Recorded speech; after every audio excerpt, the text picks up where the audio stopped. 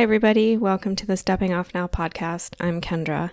I want to thank all of you who have been sending me messages of love and support this last week as I contemplate life going forward without my cat, Lucy. As you know, I have 3 other animals here in the house, 3 dogs, one of whom is still a puppy.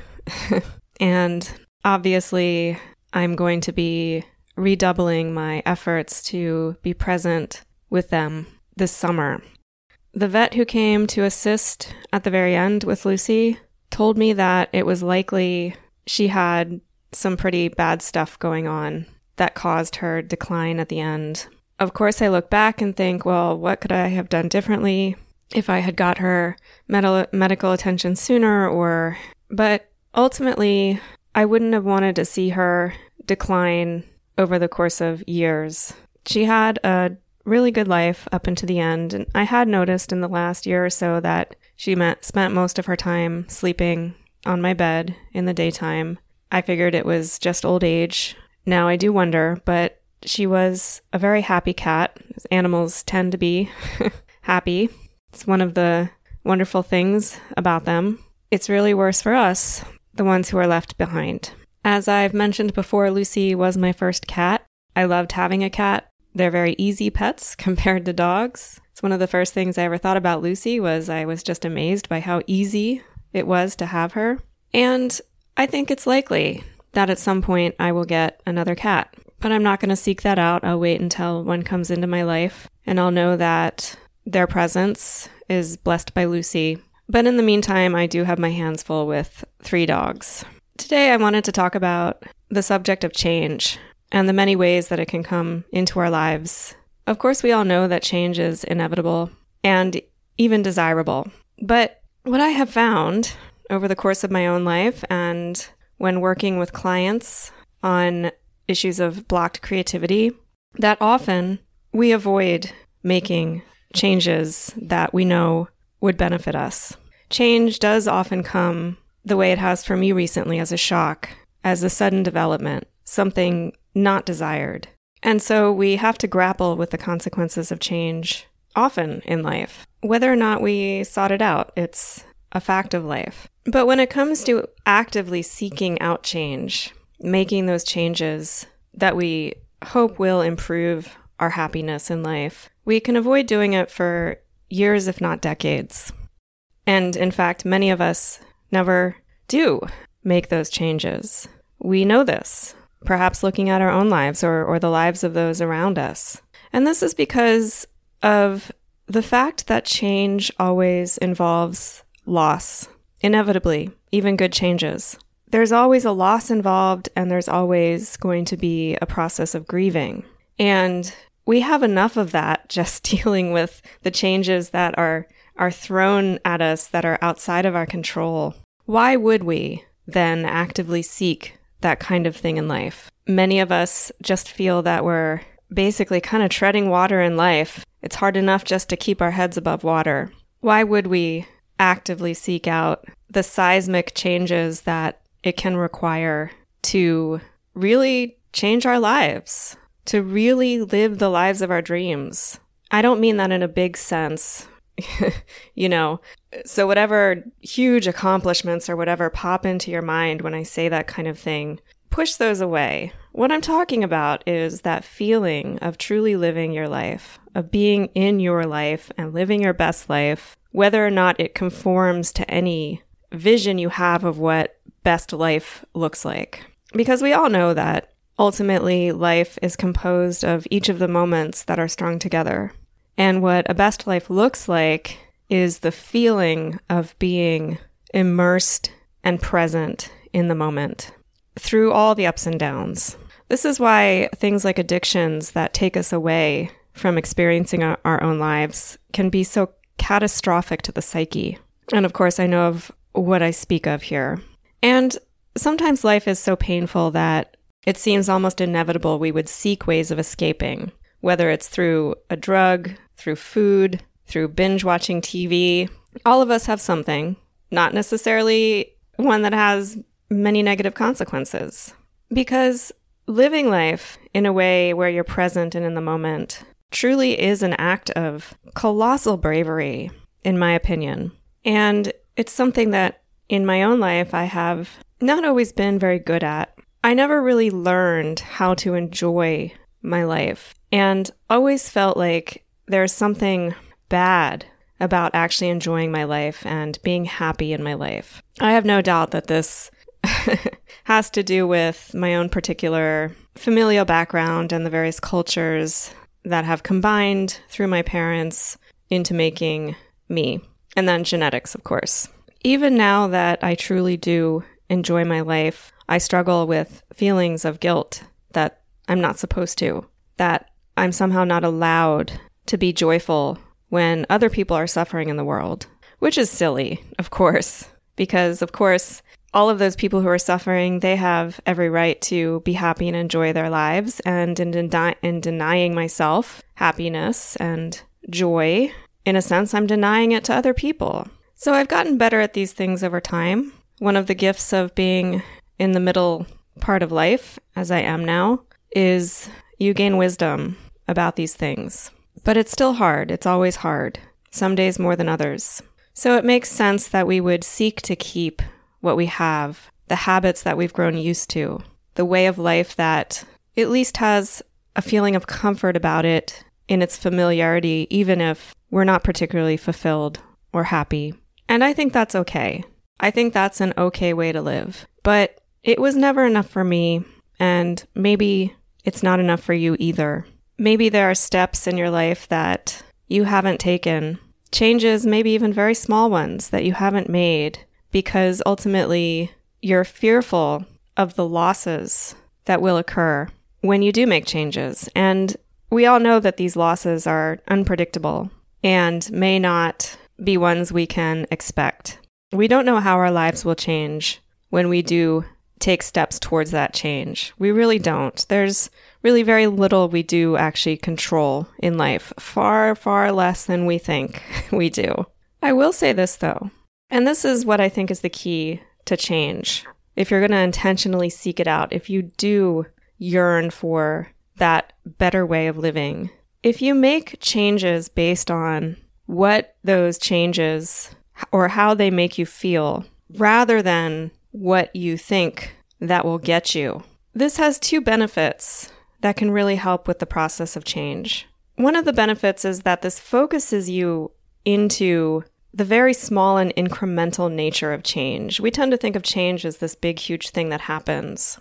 And sure, a lot of change does look that way or does seem to happen that way. But when you're making changes in your own life, it really does happen through these small moments. There's nothing that has happened in my life around the changes that I've personally made to try to finally live my best life and be happy in this world for however time I have left.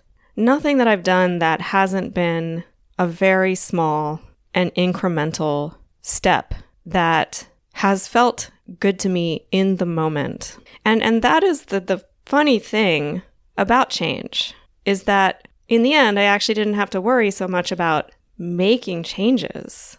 They kind of happened inevitably because I decided to do what felt good to me and stop ignoring those impulses and start listening to the wisdom of my own body.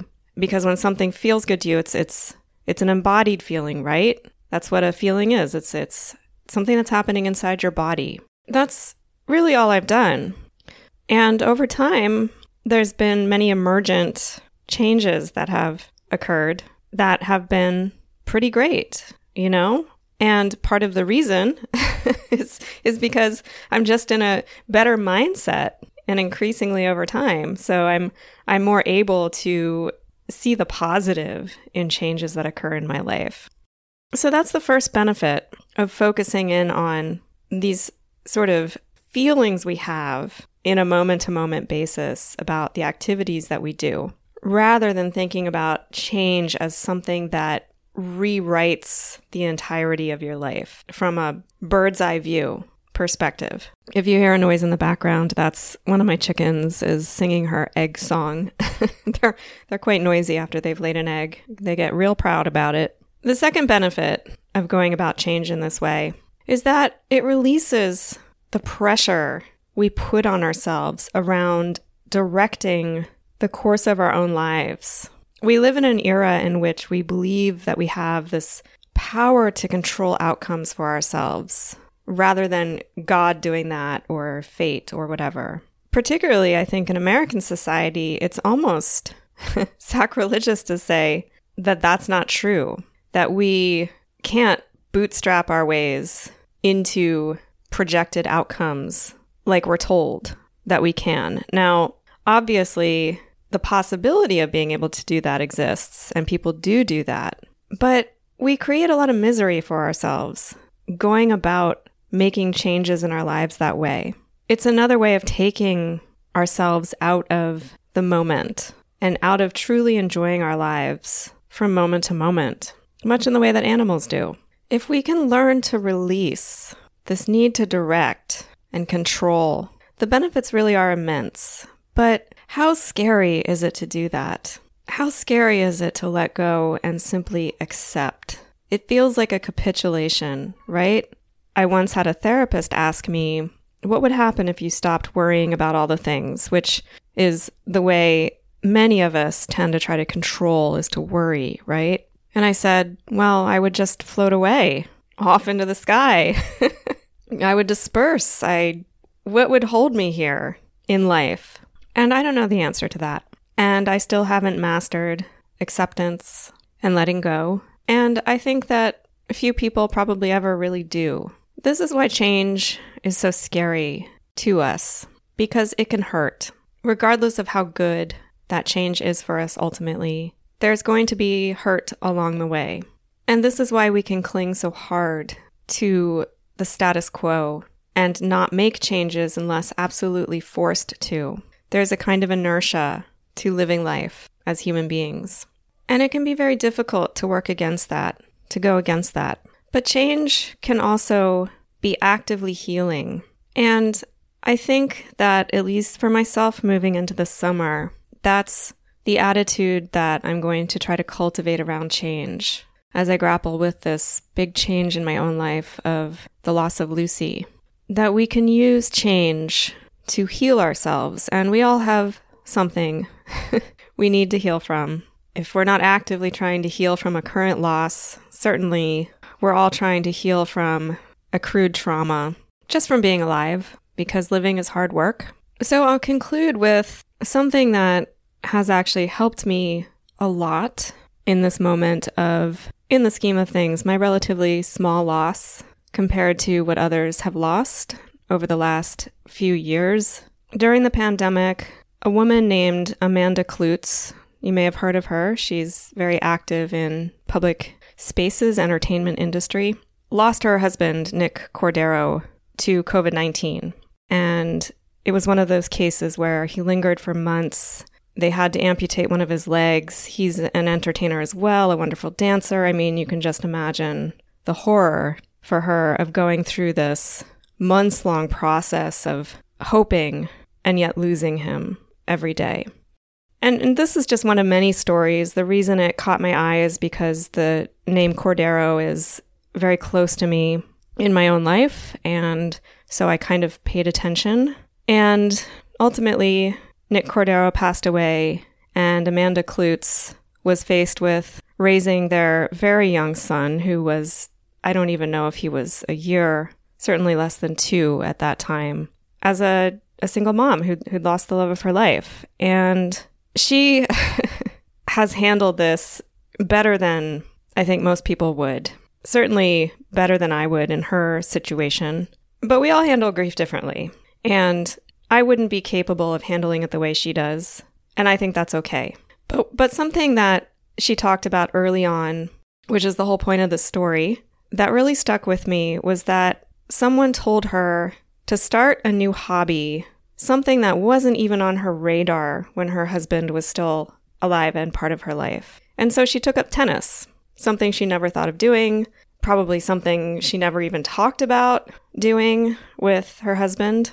And I remember thinking at the time how sad that was to think of doing something that was not even a part of your before life. Wouldn't it just compound the loss of knowing that you're experiencing this new thing that this person you've lost would never know about, never even know about. But I also saw the wisdom in this advice that change is inevitable regardless of whether we seek it out or not. It will happen, and sometimes it's quite awful. And that we can feel a little bit more like we are being active in the driver's seat of our own lives, despite the fact that we know we really can't control most things. If we intentionally make changes that do make us feel good. Now, taking up a new sport like tennis isn't something that would make me feel good. I'm not a very physical person in that way, and I would probably have a nervous breakdown on the tennis court. All of my physical energy would leave me. That would not be the right thing for me. But something that is a right thing for me, perhaps, is to start drinking my coffee on my front deck instead of in my sitting room, which is something I did this morning. And it did lift my spirits. Change has come into my life, one that I wouldn't have chosen, a change that I absolutely hate.